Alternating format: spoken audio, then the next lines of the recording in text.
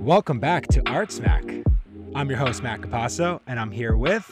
Emily May Smith. Whoa, you're not Jerry Huh? I'm not? Guys, Emily's joining this week as a co-host. I can't thank her enough. Don't worry, Jerry will be back soon. She's just traveling a little bit. So, Emily, how's it going? How's life? It's going great. Yeah, I'm super happy to do this, and I don't know, just think it's gonna be fun. I'm thrilled to have you. You know, I'm a huge fan, and so is Jerry, and we're so thankful that you came on. So Emily and I are going to host this week's show. We'll do our patented game of the week, which I hope you're excited about. I'm totally excited, and I'm not prepped, which is cool because it's a surprise. I like to keep them on their toes. Emily and I will be circling back with an update on the recent climate change protests. We'll take a look at the legacy of old masters. We'll touch on Gerhard Richter's big gallery move. And we'll wrap up with a discussion around the potential recession and how it might change painting forever. All right, here we go. Welcome back to Art Smack. All right, Emily, let's play a game. What do you say? Okay, let's do it. So, as the audience knows, Matt comes up with cookie games of the week all the time. I don't know how you come up with this, honestly. I spent an exorbitant amount of time brainstorming. So this game is called Overrated, Underrated, or Properly Rated. Okay. So I'm going to read a list of artists, art movements to Emily, and she's going to give your snap gut reaction. Yeah. Yeah. Okay. Whether the thing that I mentioned is overrated, meaning they get maybe too much love, recognition, emulation, based on the quality of it. Okay. Underrated, meaning they don't get enough respect or their due. And properly rated means they get exactly the amount of love and adoration that they deserve. Okay. Does that make sense? Yeah. Okay. All right. And hot takes are hard for me. I'll try. Hot takes are coming. So let's start off with Vermeer. Oh, I'm going to say overrated. Really? Yeah. Wow. Okay. Okay. I have to say on behalf... Do we get to say why or no? Yeah, of course. Do you want to? Okay, sure. Vermeer is great. I mean, so great. They're so great. He is one of many, many, many artists who were all working at the same time and doing extremely similar work. So there's 20 other Vermeers out there. So he was the one who elevated above, but you're saying that there's... So like the myth and aura of the Vermeer was really created by, I think, art dealers. Really? And yeah, like the marketplace. You know, there's Samuel van Hoogstraten, there's Gerard Doe, there's like a ton of other painters who were all working at that time, making extremely similar work. Yeah. So Vermeer's awesome. Like, they're so beautiful. They're amazing. There are also lots of other painters who also made equally beautiful. You heard it here, folks. Painting. Emily May Smith hates Vermeer. She thinks he's, quote, trash. Totally overrated. Rene Magritte. Properly rated. Properly rated. Yes. Yeah. Yeah. I think that's right. Yeah. I think he is adored, loved, respected, emulated in the right amount. I think loved by the masses. Yeah. We were just talking about this. Yeah. But also totally properly respected in the intellectual community for those who do the deep dive and like deeply know the work. Yep. Roy Lichtenstein. Properly rated. Properly rated. Yeah. Yeah. Yeah. Market loves him. I mean, there's a lot of interest for his big stuff. I mean, yeah, so you know, it's very expensive. Interesting. Yeah, that makes sense to me. I mean, I think I might even err on underrated. I really, because it's interesting how I do not think there is enough conversation about that work like at this moment right now. Yeah, I'm going to move to underrated. You're going to move to underrated? Yeah. All right. Yeah. I think that's right. Yeah. I think the work is also intellectual in a way that isn't really widely discussed in the kind of everyday chatter about the artwork. When I was going through this list, and Jerry had input, guys. She was present during this. She wanted me to give a shout out to Tom Wesselman. Oh yeah, who's her favorite pop? I mean, she's an Andy fan for life, but for her Wesselman, she was like, I kind of like Wesselman more than Lichtenstein. I think he did more interesting stuff, and I was like, I can't argue against that. I mean, to each his own. I love Wesselman too. Yeah. I'm going to say underrated also. Underrated. Yeah. Yeah. I It seems like Andy gets a lot of the love from that space, but there are some really great pop artists. Totally. In that totally. OG era. Yeah. Yeah. And I think like a lot of the, the ideas in pop art are somewhat lost to the ether of time. How about Dali? Ooh. God. Okay. I like that reaction. Ooh, yeah. Properly rated. Okay. I think. So my uncle, who I guess you would say is a Sunday painter, but takes it really seriously and loves it, he told me that Dali was one of the best painters that he's ever seen.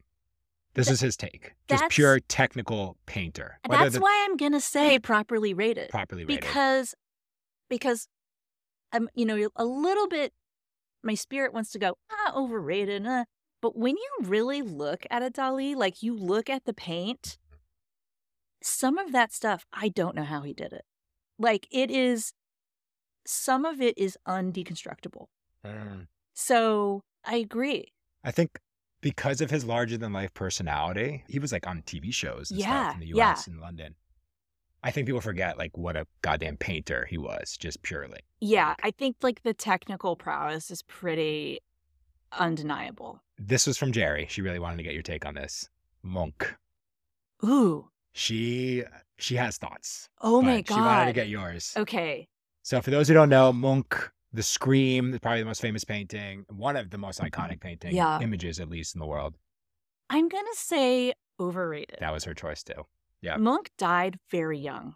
Very. There is not very much work. And for someone who, ostensibly could have lived like a lot longer. So he has his own museum now. Oh, yeah. Yeah. I mean, he's iconic in Norway. And besides, right? Norway, right? I think so. Yeah. I know I haven't been there, so. I've seen some of his work. I've seen a lot of iterations of Scream, right? Like from pastel versions to those are all over the place. Right. I've seen those in museums. But Jerry wanted me to tell you, she also thinks he's a little over. Right. Also, you think about like the kind of turmoil of life at that time. Oh, my poor dog is crying. You can hear her. Zoe, you don't like Munch, I can tell. Okay. She's like, overrated. This is an entire movement. We couldn't pick which artist we wanted to hit you with, but so the pre-Raphaelite Brotherhood. Oh. Yeah. Underrated. Underrated. Wow. We didn't think you'd go in that direction. Okay. Let me hear why generally. What do you think? Rossetti, for those who don't know what we're talking about. I love these works. I love redheads. They're yes, sure. There's a lot of them are super fucked up. Yeah. I love them because they're really complicated and they to me do represent a difficult period in time. What happened was sort of as we turned towards the 20th century and then we, turned towards the avant-garde and we turned our backs on what was becoming art that was popular, we ended up kind of sweeping a lot of that stuff under the rug and sort of forgetting about it. And, I'm kind of interested in like digging that stuff back up and saying, what did we lose here? I think we forgot something. I think there's roots of a lot of things people are painting and doing today, especially in figuration, like in that kind of stuff. So, yeah. Underrated. Yeah. Mannerism. Huh. I'll just say, when I first learned about it, the art history textbooks really told the story of Mannerism in a disparaging way. Yeah. Like it was this ugly child of the Renaissance and kind of a blip in between. I feel Baroque like that's what I kind of was taught too. Yeah. And so I'm going to lean underrated because I feel like there's a connection. It's weird pre-Raphaelite Mannerism. They're both like, pre-Raphaelite's kind of this fucked up, like, end story of academic painting. When academic painting starts getting really weird at, like, the end of the 19th century, and then you get into symbolism. Mannerism kind of same. It's, like, this kind of high-minded, like... Madonna's just bizarre in these different ways. They start getting really contorted and weird. And I guess that's right before, and my historian... brothers and sisters are going to correct me, right before Protestant Reformation. And then they needed a new art form evolving past Mannerism, which became Caravaggio and these Baroque people. And Totally. And I mean, and then make a parallel from the Protestant Reformation to the emergence of the avant-garde in the early 20th century. Yeah. Which kind of like quashed like academic painting from the 19th century. Academic painting. Is there academic painting today? A quick aside. I think there is. Yeah. I don't think it's what we really interact with very much in our art world industry. Mm-hmm. Like, would you see it in Art Basel, Miami? I don't think you would. So where would you see it? You ask the hard-hitting questions here. I don't know, because it's not my world. There are schools, even in New York, where people believe they are being trained in the techniques of masters. And then what happens to those artists and what they're doing, I have no idea. I don't know. Yeah. Okay, I got another one for you. This is going to be interesting. The Mona Lisa. Oh. As a painting. As a painting. Yes. Overrated. Yeah. I think that's right. Yeah. So why do you think it's captured the attentions of billions of people at this point that have seen that thing? Marketing. Let's go with Malevich, Kazimir Malevich. The kind of artist where my buddies who I take to museums with will be like, why is this important? Like, the kind of suprematism stuff. Yeah. I'm going to say properly rated. Okay. I feel like very solidly rooted in our canonical story of art history. Gets much, much respect from the museums. A lot. You know, isn't your everyday popular man on the street artist. So you think it's properly rated? I think properly rated, maybe a little over, but it could be a thing where I'm also like, but also there might have been a lot of other people doing that. There were a lot. Yeah. That 20th century, 20th century. Okay, you're pushing me into the overrated. My little meter is starting to go like towards overrated. Here's one. Here's a good one for you. Oh, I wonder if this is spicy. I'm really curious. Frida Kahlo. Oh. It's a painter. Oh. Paintings. Yeah. So we don't want to say like the person. Yeah. We're just going with the paintings, the objects. Because she's a rock star now, right? Okay. I'm going to say properly rated. Okay. Yeah. Formerly totally underrated. Then got real popular and people were excited about it. Would you say she's one of the most household named artists? Like if you were going to do like a top 5, like I think she would be something that my grandma might have heard of, even though she had never been interested in the arts. Frida Kahlo. She's kind of this iconic figure. I think so. And also I'm from the Southwest. Mm-hmm. I feel like she was sort of really well known and loved in those circles, like people who knew art from Mexico and Southwestern art. And she was a regionalist pop star. I mean, rock star, I guess, for a long time. You could say pop star. Pop star, rock star. In fact, I think I remember, like in 1997, I went to the Art Institute of Chicago for a summer program. I think it was only 2 weeks. I graduated high school in 1997 and I started college that fall. And I remember getting into arguments with people about artists like Frida Kahlo and Georgia O'Keeffe was another one. And they had this big Georgia O'Keeffe in the Art Institute Museum. And I remember like literally getting to a fight with someone about that it was important and good work. You were on the side of it's important good work. And the other person was on the opposite side. No, it's stupid. It's bad. Yeah, I went to bat for Georgia. And I feel vindicated now. So Georgia, underrated, we'd say? I still think underrated. Underrated. Yeah. I have 2 more for you. Jean Dubuffet. Oh. I am going to say overrated because that's an artist for whom I just kind of have like a blank spot. Like I can't quite even describe the work to you, but I know the name. See, that's embarrassing. See, now I have to admit, like, I do not have encyclopedic knowledge of. Yeah, I'm sort of like, I know them all. What does a Dubuffet look like? I don't remember. And this last one, this goes out to my friend Nick Caputo, if he's listening, which I hope he is, because this is the artist he used to text me all the time and say, "What the fuck? Okay, why is this? Like, so why? bad? Just why?" Mr. Cy Twombly. Oh my God. Okay. I am gonna go with overrated. Really? Yeah. And I know that work isn't. If you know my work, you're gonna go, well, it's not your wheelhouse. But I am from Texas, and there is a huge collection of Cy Twombly in the Menil collection in Houston. And so Cy Twombly is one of the artists that I've actually seen the most and had a lot of experience looking at just from early life. Some of the first museums I went to were places that held a lot of those works. Yeah, I just think kind of overrated. I think also, again, like not alone in investigations of that kind of imagery. Yeah. There are some that I really enjoy, I would say. I've seen some works. Like there's Leda and the Swan. There's just a couple Cy Twomblys that really I actually think are really great paintings. I love looking at them, and I think they have great merit. And then there are some the more, I guess you could say, like the scribbly type. You know, kind of like, and I know that they are rich and deep. They may have been pushed by a certain mega dealer throughout the 80s and 90s who really grew very close to him. Not going to name names. That really pushed Cy's work into the biggest collections, and marketing's been around for a really long time. Really long time. I mean, Vermeer, marketing.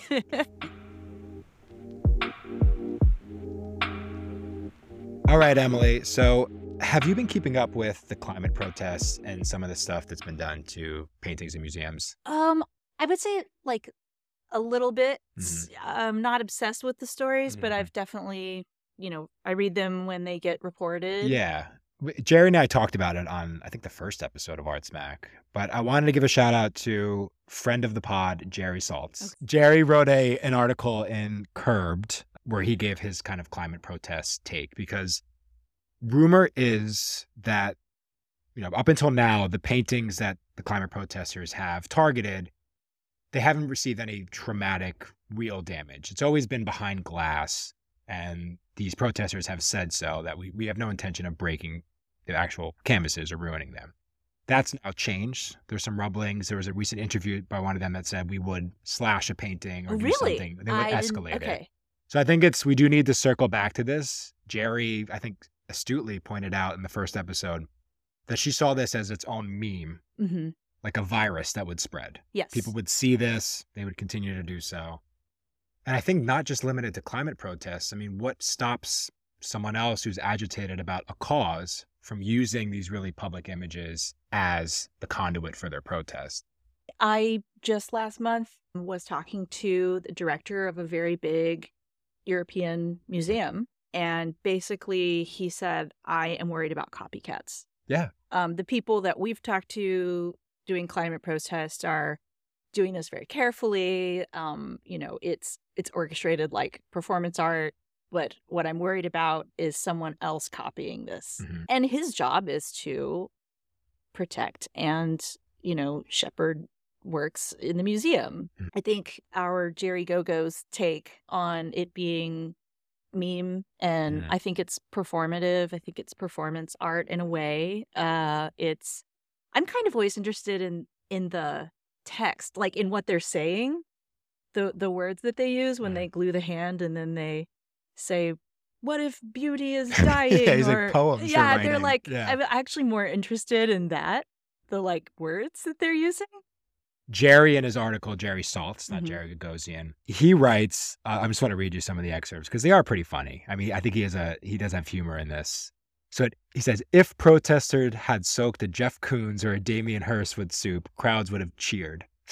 If they had gone after art in biennials, it wouldn't have worked because the general public already sees most contemporary art as worthless and decadent. So he's talking about the selection of these paintings. He also says, I wouldn't be surprised to see the protesters included in the upcoming list of top 10 artworks of 2022. Yeah. So as a form of protest art.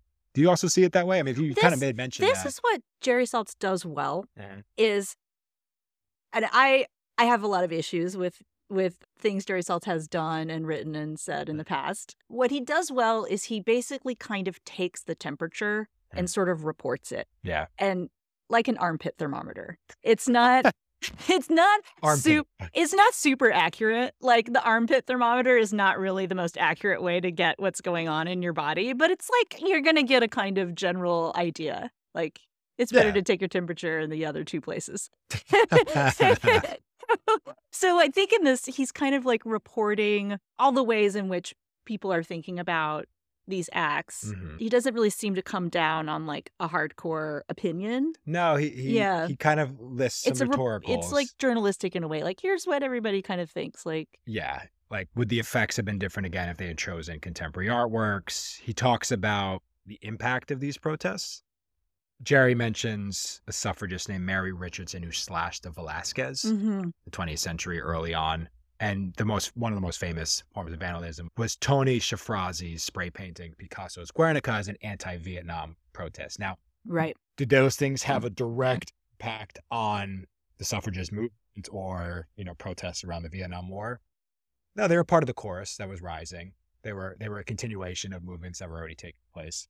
Could this fall into that category? I do wonder, Yeah, I think we do not know. I mean, one of the things about art or actions is that we don't necessarily know what the effects are going to be before we do them. Of course. So we have to do them to find out. Write about it like we do. Like right. We know what's going to happen. Like we have to do it to find out. When I went to Columbia for graduate school, in my admissions interview, like where you're being interviewed and they're going to decide if you're going to get in or not, I got into a fight with one of the professors.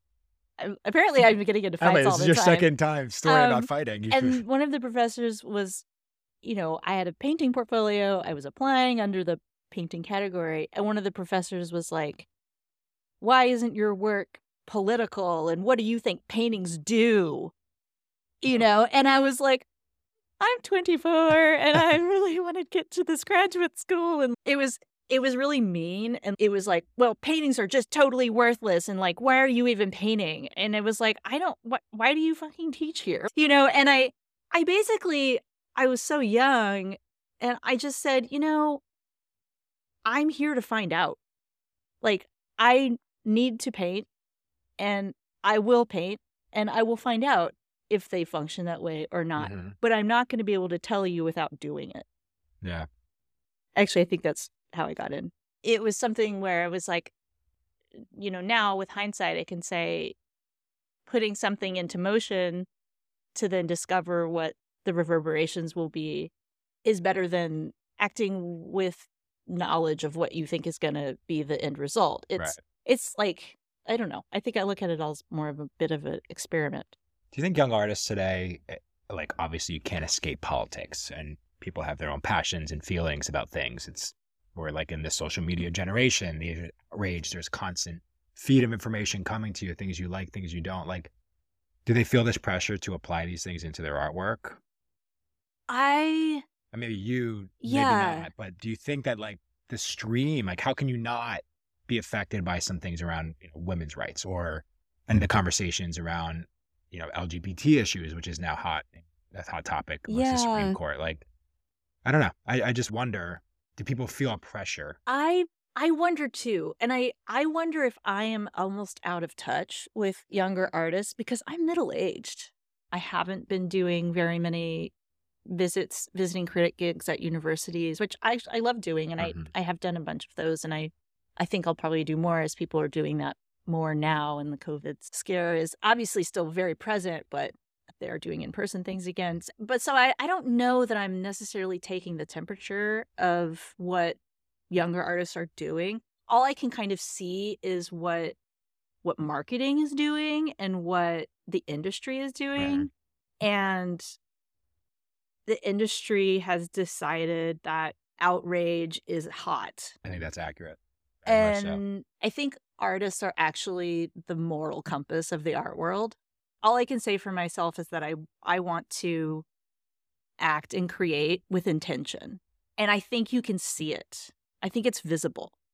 And maybe it's not visible to everyone, but I'm an expert and I can see it. And I can see when the intention is to be hot and when the intention is deeply felt. You can spot the bullshit. I can. You can. Yeah. Jerry talks about this all the time. Yeah. Like, she sees, we called it fart the other episode, like fake art. She can spot it from a mile away when someone is purely kind of performatively creating artwork and pumping it out fast and there's really no intention to it. I think a lot of sort of deeply felt politics and issues are when they are deep down and they are really like in something you are investigating in your work. You might not even have the right words for them, or they might be coming out in forms that language hasn't quite latched onto yet. So it's important to not chase the wave that's like already gone by.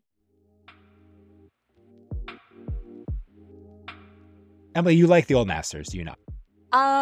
Sure. I like Who doesn't? I like paintings, you know. You like paintings. I like all kinds of art. I bring this up because I'd be remiss if I didn't briefly cover the story of how you and Jerry Gagosian, we're no longer talking about Jerry Saltz, but you and Jerry Gagosian first kind of spent some time together.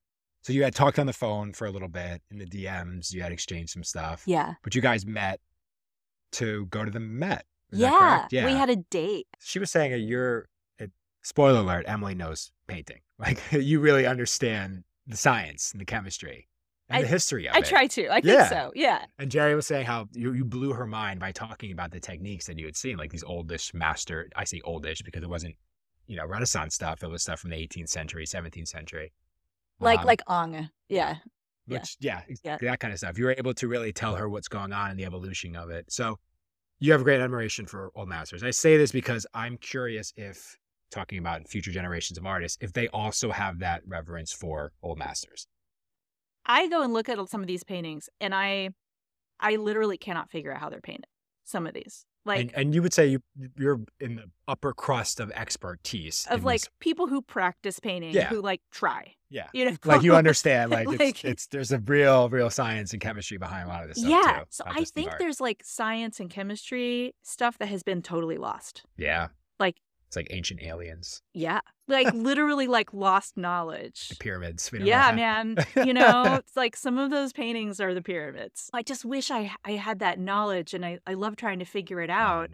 But it's also shocking to think that, okay, like the luckiest people in the world live to be 100 years. 100 years is not long. No. So like we're all going to die in 100 years. And if we don't pass on this knowledge, it like goes with us, it disappears. And so this is, I think, how bad ideas proliferate and like good ideas die, is just like somebody with a little bit more power was able to pass on the information a little bit longer.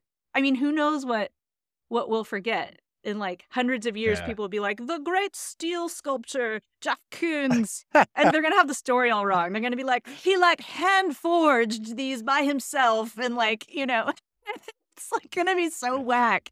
Who knows? What do they say? History is written by the victors? Yeah. Or those with power and capital. What I will say is that I think my interest in older and older artworks has kind of coincided with me getting older. And it's I don't think it's that I get more conservative or something, or like I want more tradition.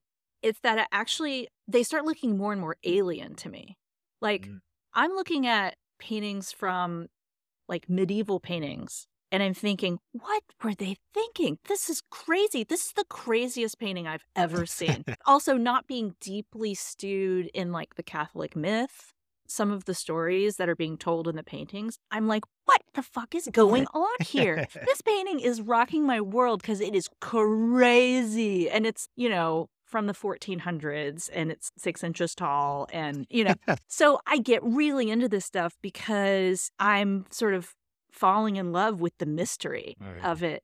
So I wonder if when I was younger, what was more mysterious to me, and then therefore more exciting and more compelling, was contemporary art and like the story of what's going on now. How do I get in there? How do I make it? How do I matter? Like, that was what was compelling, right?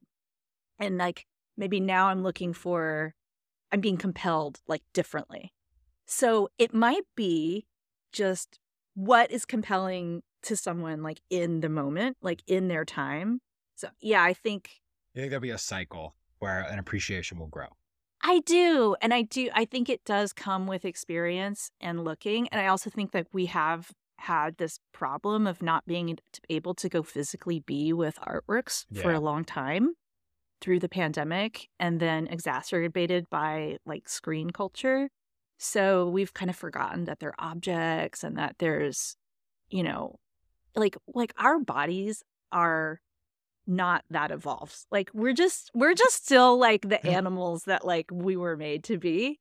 And like as animals, things happen to us physically. So like the light bouncing off that painting through all of its layers back into my eyeballs is like totally extraordinary to me, like as a physical thing that is happening. You don't get that from swiping on your I don't iPad get that from swiping. when you're in your iPad laying in bed? No.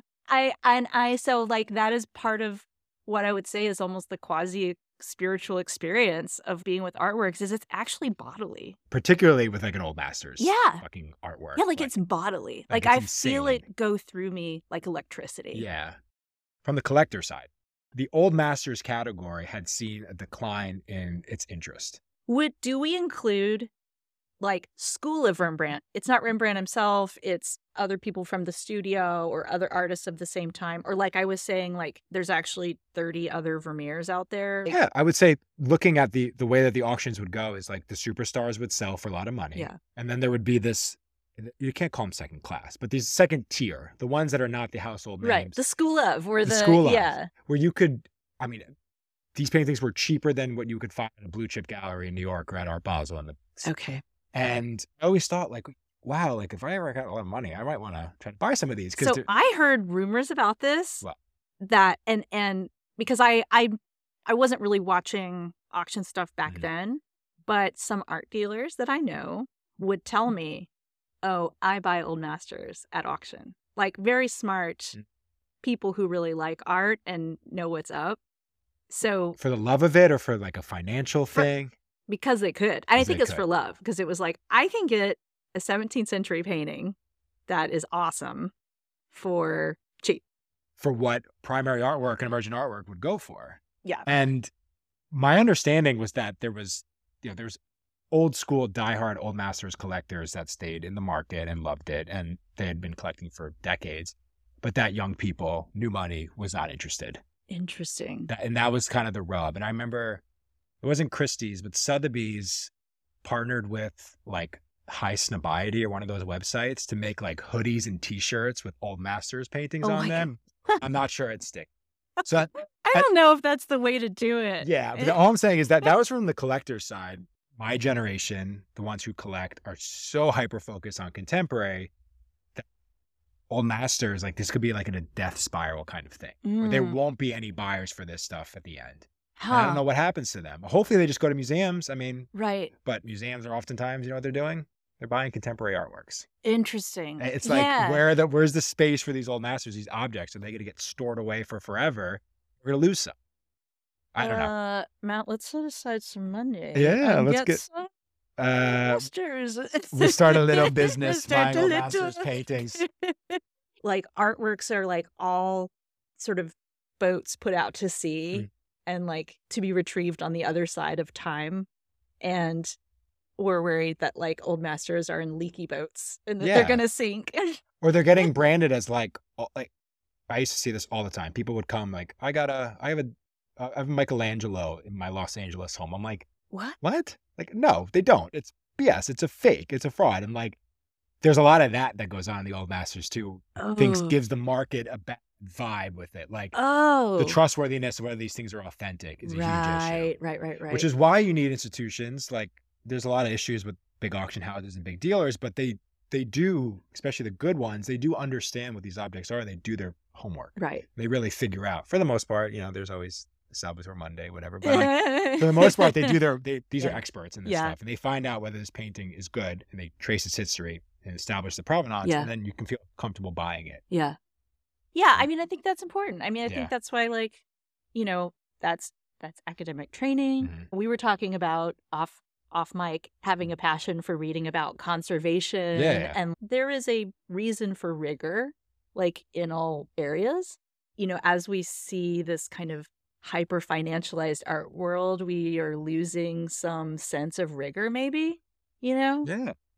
So what advice? Oh, actually, I'd like to just give the advice. Buy Old Masters, people. Yeah. Okay? If you're one of these guys and you're flying around Basel and you're spending X on these contemporary paintings, do like a 10 for you, 1 for us kind of move, right? For every 10 contemporary paintings you buy, go buy some old masters paintings and display them and keep the tradition going. Hang them together. I think that's really cool. Awesome. That's a good look. I mean, I'm trying to do that inside of my own paintings. So big news story in the art world this week. The legend himself, Gerhard Richter, has left his gallery, Marion Goodman, after 40 years to join David Zwirner. This follows a string of high-profile departures of recent times, like Pat Steer from Lebby Gorvey to Hauser, Matthew Day Jackson from Hauser to Pace, Simone Lee, which is probably the most high-profile recent one, from Hauser to Matthew Marks, and Jeff Koons, who was joint represented by Gagosian and Zwirner, has now consolidated at Pace. So the musical chairs of blue chip artists continues to move. And Gerhard Richter, who at the ripe age of 90 has left Marion Goodman to join his fellow countryman David Zwirner. Herr Richter said, "Tschüss." So I guess my question for you, Emily, as an artist, it's interesting. I mean, he's 90 years old. Yeah. And leaving a gallery, I want to ask you, what do you think some of the drivers are for someone to make that kind of decision? To me, like, the gallery is your business partner. It's not your daddy. It's not your boss. Right. It's not, you need to have alignment in your goals and in your belief for the other half to carry their weight and do their job. And I wonder, I mean, I'm totally speculating. I'm just wonder, he's very old. There's got to be a foundation. There's going to be, I know there's heirs. I imagine they're setting everything up to continue past his life. And so I guess you got to be thinking, like, my business partner needs to have a global network and be able to manage things operating at these millions and millions and millions of dollar level. I don't know what Marion Goodman's plan is for when Marion Goodman is gone. Marion Goodman is not young either, you know? So that's, to me, would be a concern. I mean, actually, I had a concern a few years ago when I was moving some galleries, and I thought, well, I don't know what that person's plan is past themselves. And I was like, I actually need to know that. Like, that's not a young art dealer. Yeah. What are they going to do? Who's going to inherit their gallery? What's the vision going to be for the next 30 years? You're absolutely right. I think we don't know, like you said, we don't know Goodman's plans. We won't speculate about the future, but we know that the Zwirner industrial complex will continue to go on. Right. I mean, he's relatively young still. Right. Zwirner has deep experience in managing artist estates, which I think is, like you mentioned, I think that was the real catalyst behind this at 90 years old. It wasn't to, like, sell more paintings. Yeah. You know, like to have a show in a city he's never had before. The guy's done it all. Yeah. I think it's really about legacy planning. It's legacy planning, I think. Yeah. And one of the questions I had, which I think we just answered, is like, does this signal anything about gallery health in that sort of like mid-tier? Then Goodman's not mid-tier, but, you know, not outside the big four. You know, blue chip. Blue chip. Yeah, what do we call this? It's like blue chip. Jerry calls it mega minus. That's her, like, mega tier are the big four, and then like mega minus is like, would be like a Goodman, some other the bigger names that are international and huge and established, but just not at that, like, aren't operating as corporations in that degree of, they really are, like, franchises. Yeah. Like, almost. They're not franchised out in that way. I'll just tell you, looking at like guys like Pace, I mean, that thing is run like a S&P 500 company, more or less. I mean, they have kind of strategic, like, banking type people working for them now. They obviously have like a tech initiative with Pace Verso, it's called, whatever their metaverse thing. Whoa. They have their own PR teams, like HR, which actually, take it for granted, a lot of gallerists don't have any of that stuff. Right. They have principals and they have sellers and they have admin and maybe some operations. They don't have PR agencies like these companies do. Wow. I feel like what I like, and it's just simple. It's just deep down with my gallerists that I work with, that they must love my work and, like, I hope so. Be, you know, and be sort of willing to advocate for it, in a way that is beyond finance. They also just must love art. And to me, it's like, please love art the most. Like, it's a competition. Like, do you love, a lot of people love money more than art. Okay. But I love art. And so I want my business partner to also love art. There was an artist I visited recently who started working with this specific dealer. I don't think he's known for his love of their love of art. Like, I Mhm. think it's very much kind of in the flashy, salesy type world. Okay. And this artist was like, God, he came in there and was considering working with this guy. And he Mhm. came in and looked at the paintings and within a week had sold most of them, like had Mhm. cleared out stuff that was old. And that, for that artist, ingratiated her to him. Sure. Where it was like, it didn't matter about his love of the art. He barely even commented on it. He just basically was able to sell these things that were old, that had been sitting there for a while, Wow. instantly. Right. And now when I talk to this artist, loyal as can be, like that was the driving thing for her, Yeah. is the fact that sales took place. Yeah. Fee. Well, I can empathize that's- with that though. Right? that's also, I mean, we must survive. Living in New York City as an artist, it is so expensive. Money is a real thing. Is a real thing. If you didn't come into this world with it handed to you, how are you going to keep going? And so we must consider. Right. I couldn't fault the artist for telling me that, because it was Yeah. like, I get it. You got to eat. You got to pay your rent. I totally appreciate that. It's okay. You demonstrated you are able to do what is your job. Why you take 50 freaking %? You know, I am in my, at this point, privileged position to say like, the sales are rather inevitable at this moment. So what else is there? That's where I'm like, well, Right. the love and the alignment and the like kind of, Right. you know, higher goals come into play. But like you said, if it's more than just a broker. They're not just your broker, right? Yeah. They're the stewards of these things, these objects that you're creating in the world. And that matters. Well, okay, what are galleries for? We have auction houses now that are totally happy to just go straight to artists and sell. There's auction houses doing that as an initiative now. There's a whole new branch that's going there. I mean, there is an interesting conundrum of like, well, like, you know, artists can just go, okay, I'm going to go sell my work at Sotheby's and they're going to give me 50% because like they're actually doing this now. They'll give you more than 50%. Maybe more, Yeah. you know? So what's the point? And to me, that's a really good question. And I think like, yeah, we have to ask ourselves, why are we doing these things? Is it just tradition? And to me, the point of a gallery to me is community, actually, because I haven't had experiences with auction houses where they demonstrate that they deeply care about my work in a sense that's spiritual. You haven't? Really? In a sense that's like spiritual or based surprised. in anything other than financial transactions, right? So I put more than that in my work. That's why I want to see it live in a space that like honors that. And working with the gallery is a way to see your artwork adjacent to other artists that you respect, that you want to feel compared to, or like seen in the universe of. You might lose that if you just let the artwork go into like a purely financialized system that's going to sort your work in a way that's different, you know? So you end up in these like rankings that aren't oriented around aesthetics or ideals or like any of the stuff that ostensibly the artist is pouring into their work. And I think Jerry and I in the future will deep dive on this topic, but look, there's a third way that's forming, which is like this agent advisor type thing that some artists are opting into. Right. So I'm still wrapping my head around whether this advisor agent, which kind of mirrors like Hollywood in a way. Totally. Where it's not a gallery. Mm-hmm. It's not purely selling your artwork, but perhaps it's also managing a little bit of your career. Mm-hmm. It's helping you get partnerships with cities and communities to do installations I've seen, or even like do like a Gucci ad. Like a lot of this agency types is helping artists get these opportunities outside of their creative practice.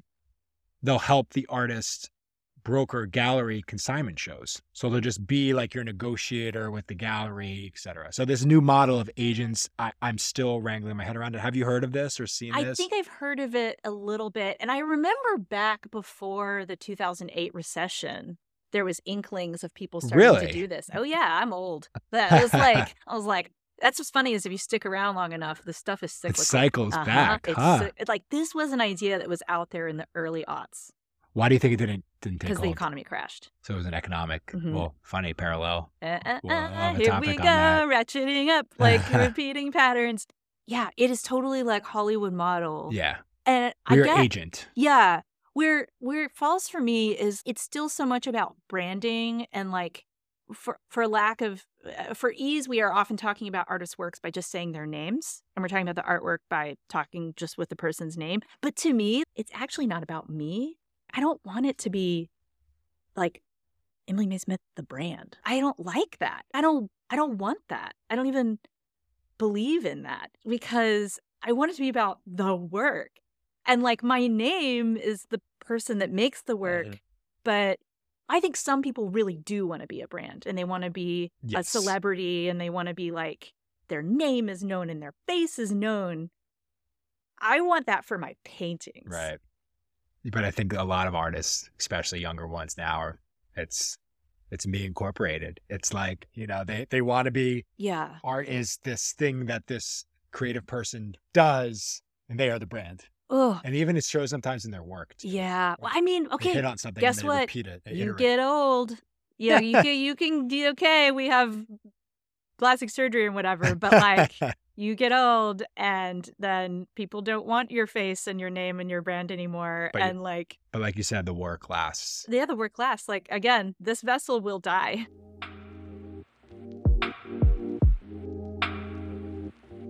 So, Emily, Jerry Gagosian herself has released a latest edition of the Jerry Report.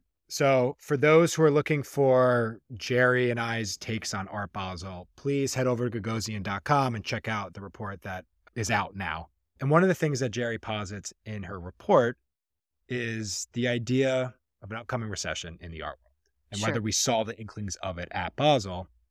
My question for you is, how can an artist navigate this? And are there lessons from the past we can learn? So you left your MFA program, Columbia, in 2006. Yes. What an interesting time to start creating paintings and look for a career in commercial Walked right art market. into a recession that was hot in 2008. Right. We don't know the extent of an upcoming recession, but the likelihood of one occurring and it affecting markets like the art market, it's pretty high. I mean, I would imagine there will be ripple effects heading downstream. So what do you say? What are some things that artists should be thinking about as we turn into maybe a dark period in the art market?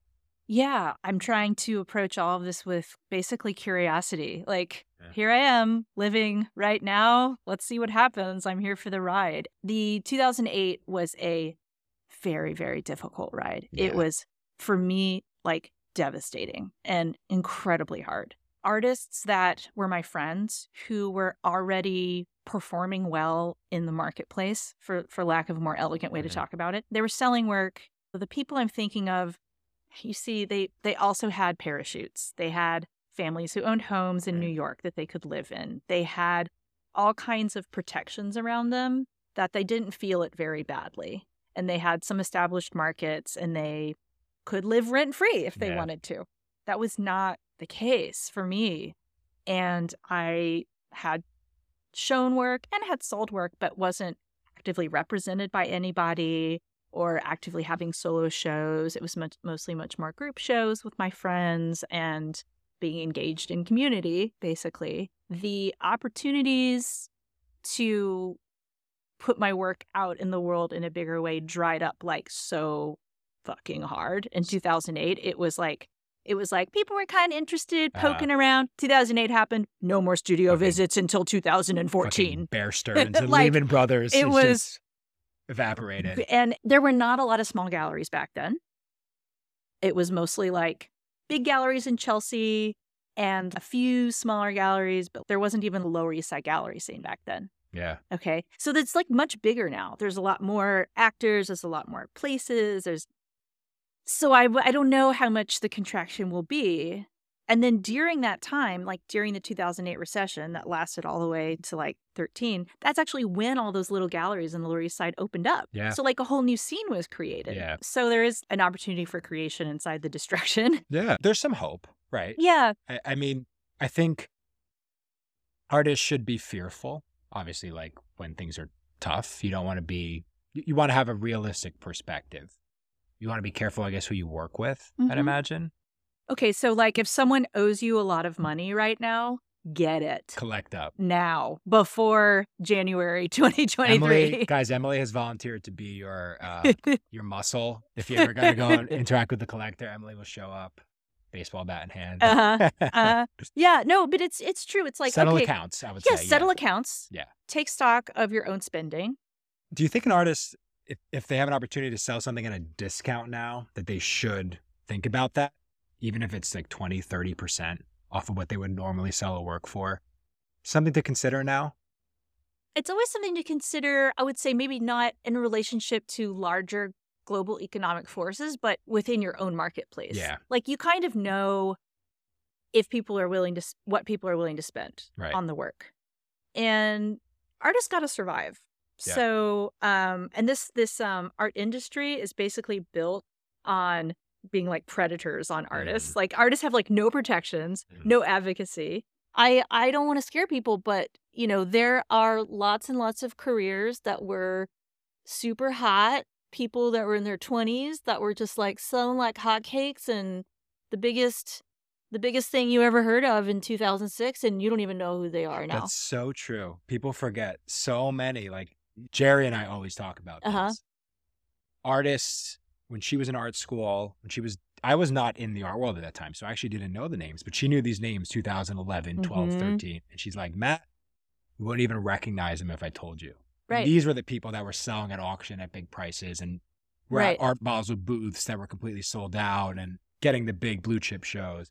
Like, and what I hope for them is that they're continuing to do whatever is good in their life, finding joy, whatever.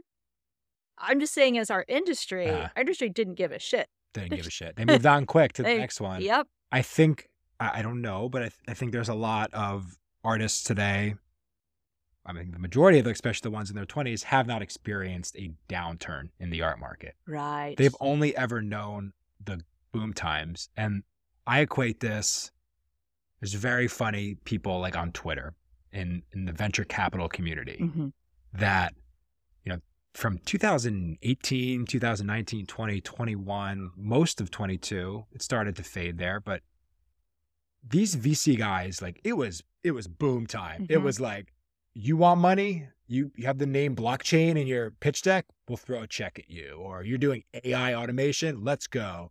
Oh, you did another round after we already funded you and your valuation went up by 100x. Oh my God, we're so rich on paper. It was easy. Yep. I'm sorry, VC guys. It was a very easy time to be a VC investor. Yeah. You could just throw money around and valuations kept rising. Because it was easy to borrow money. It was cheap. A lot of these guys have never seen a downturn. They have no idea what the hell to do. Right. They don't know how to really crunch numbers, do due diligence, find great businesses, expect that founder not just to grow at all costs, but to grow profitably and smartly, and maybe make a firing or two or not hire those individuals. Learning the hard way. And I don't mean it's not the same exact thing for the artist market, but I think a lot of artists today, they've only known boom times. So like a lot of people now, do you think, come out of grad school and just expect to start showing and selling like really fast? Yeah, like it's like a lot of people don't even go to grad school anymore, right? So, and they think that what they've created. God bless it. I love that for you.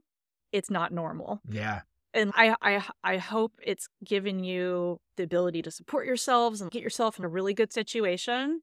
But like, bad times come. So the way you survive this downturn is going to be very defining for actually like who you are as an artist. Because when you come out on the other side, what are you doing? Like, I think some artists, they lean on what they've done, the work, the painting, the style, the motifs, everything that they've done in the past. They lean on it and they feel kind of safe because they know it sells. But in a changing environment, that might not be the case. Yeah. You might go out of fashion. People are going to look at it as a luxury, or that we've seen it before. People who don't adapt could fall into kind of darker times. So yeah, it's I worry about that. It's funny because I you know, like my aesthetic of my work, whatever you might call it, is actually forged in the fire of having survived that recession. Came through it. And what's funny is parts of it that have been picked up on, repeated, and like kind of, you know, it's around now. Don't know that. And it's just kind of like a fashion thing. Yeah. But, you know, I would say also like approach this with curiosity, and it's a part of life to watch these, you know, watch the economy collapse. Yeah, it booms and busts. This is what happens. And this is also what happens with our like extremely flawed system. You know, like our system is built to have collapses. Right. Our capitalistic system literally is built to have collapses, and it hurts everybody who's not at the top. The Fed is literally trying to collapse the economy. Literally. Intentionally, people. Like, it's controversial, but it's what they've done. It's what they are doing. So they're trying to pull liquidity out of the system, meaning less liquidity for people to spend on luxury items like paintings. Right. It is inevitable. Right. But I think Emily and I just want you to be prepared for it. And we want you to ride this out and find some joy in a potentially dark time. So I don't know if you have any wrap up. Yeah, I think it kind of comes back to the core of like, why are you an artist? Mm-hmm. You know, like I created through that whole thing. Right. It didn't matter that nobody was looking at my work. I mean, yes, it mattered. It hurt. It was like painful, but it didn't change the fact that like I still wanted to paint. Right. And like I still made paintings. It can be the time where you sort of are sitting in the background, sharpening your knives, practicing your skills, like honing the deep reason why you're doing this activity with your life. Your very short life on this planet. Some great things can come out of like the darkest times. Yeah. I think that's evidence has been born. Yeah. I think it's not controversial to say that figuration has been the dominant form of painting for the last 6 to 8 years. I would how was this? Like, let's define it. Well, when was it not, right? So was like, it 14, 13? I would say like zombie formalism.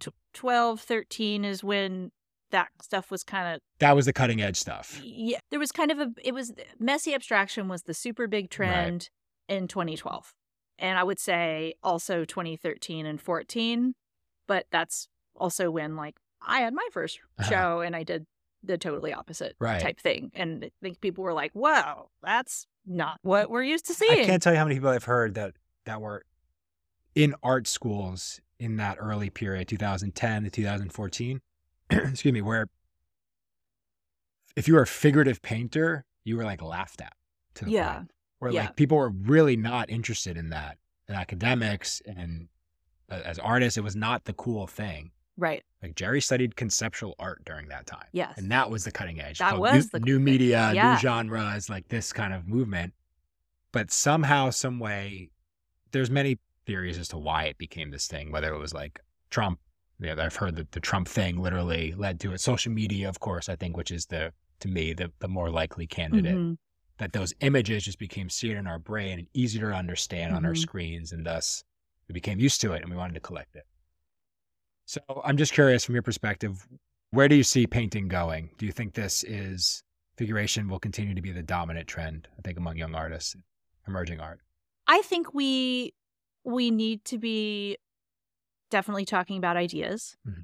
And I think we tend to call idea-based art conceptual art. Mm-hmm. I think all real art is conceptual.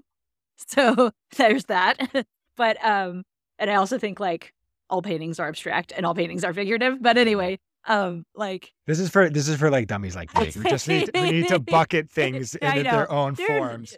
I will into existence by speaking it that I would love to see people talking about painting conceptually, like see conceptual painting. Yeah. I think like we're going to address the object, like the objecthood will become significant and important again because we're tired of the picture and we're tired of talking about it just as pictures. I am tired of talking about it just as pictures. Like they're not that. They're not pictures. They're paintings. They're, so to me, that's a direction. I'm going to go visit a graduate school soon and see what everybody's doing. Yeah, let me know because I'm curious what's going.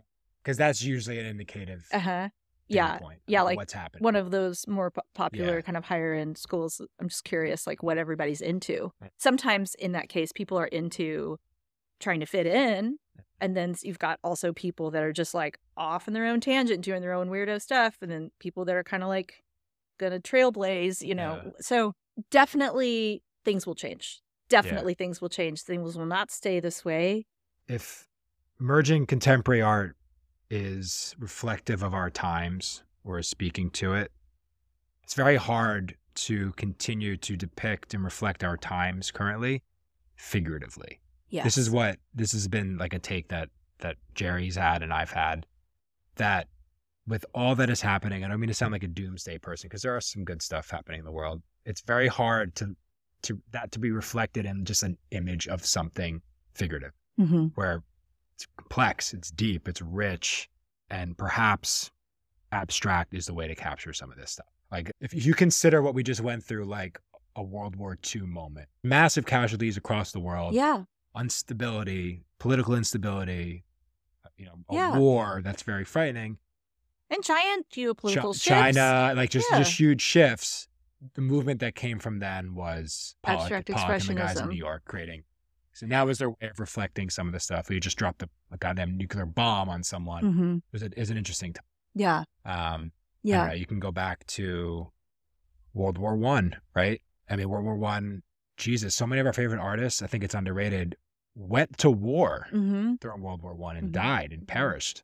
But the artists that didn't, or the artists that survived, their style of painting dramatically changed. It was the isms like the Fauves, the Cubists, this expressionism movement, and then it flipped pretty hard. We started moving towards abstract, which grew from these movements. So I think traumatic events in the world can lead to a change in the dominant style of art and what artists want to be creating. And I wonder if we're at that inflection point. I suspect we are at some inflection point with the coming economic downturn. Yeah. To say it in a positive light, I think one of the things that's been a project of the past 8 years has been to crack open how we represent our subjectivities to the world. And that we realize we have a whole lot of people who are living experiences that are not reflected in our institutions that are showing us what they call important art. So, art by people of color, art by women, right? So this is why this has been really important for the past several years. And that's why it's been a big deal. The means by which artists are expressing themselves, whether it's representationally or abstractly, I think just is open. I think that's where like the finance world comes in and starts trying to say that they're in control of like the dominant aesthetic. So we will see. We are at a change point. I wonder, let me reflect for a minute back to, when we were in the last big recession, one of the reasons I think people were very interested in, and I'm being very glib, messy abstract painting, was that it was fast and easy and cheap to do. And so you could afford to do it during a recession, and you could sell it, and like you could make a lot of them. You could make a lot of them. You could make like hundreds of paintings a year if you did it that way. Okay, so in a way, it's like also a response to the economy. Yeah. And then I think of the larger secondary market, you saw record-breaking prices for like ABX and historically important work of that ilk. So then that was kind of like driving a trend down in like the lower section too. I don't know. So in a way, the economic forces might kind of create an aesthetic. Another level to this aesthetic is debt, because you have more and more people going to art school, paying tons and tons of money to do it, and you come out and you got to make money. You've got to. And so some of these aesthetics are driven by people's just need to survive and like get some stuff done, get some stuff made, sell painting, fit in. And so can't knock them for that, right? No. So interesting to think about. There's like these drivers that aren't even necessarily conscious in what's kind of forming the zeitgeist. Where will we go? No one knows. All right, guys. What do you say, Emily? That about does it for this week? Oh, I can't believe it's over. No. Well, you were amazing. I want to thank Emily May Smith for co-hosting Art Smack this week. Jerry will be back soon, guys. It's plug time, as we always do. Do you have anything to plug? Anything coming up? Oh, well, I have a book. You have a book? I have a book. Tell me all about it. It's a monograph. It's a book of my work that basically covers from about 2014 to 2021. And we worked really, really hard on it, and I'm really proud of it. And I'm also really grateful to the incredible writers who contributed really thoughtful, like deep essays. And there's delightful pictures. So if you would like to get my book, you can get it from the Petzl Gallery bookstore, or anywhere where books are sold, because it's being distributed by Simon & Schuster, so you can get it in all the usual book places. Amazing. So we'll link it in the description for Emily's book, a chance to buy it online. On my end, the only thing, as I mentioned earlier in the podcast, guys, is Jerry's has released her Art Basel Miami 2022 report. For premium subscribers, it's available at gagosian.com, so go and check that out. Otherwise, I think that's it. Thank you so much for having me. I really had so much fun. I think I could do this all day. Also, I'm a big loudmouth, so I just want to tell you everything I think. It was my pleasure. I can't thank you enough. Jerry will be back soon, guys, and see you later.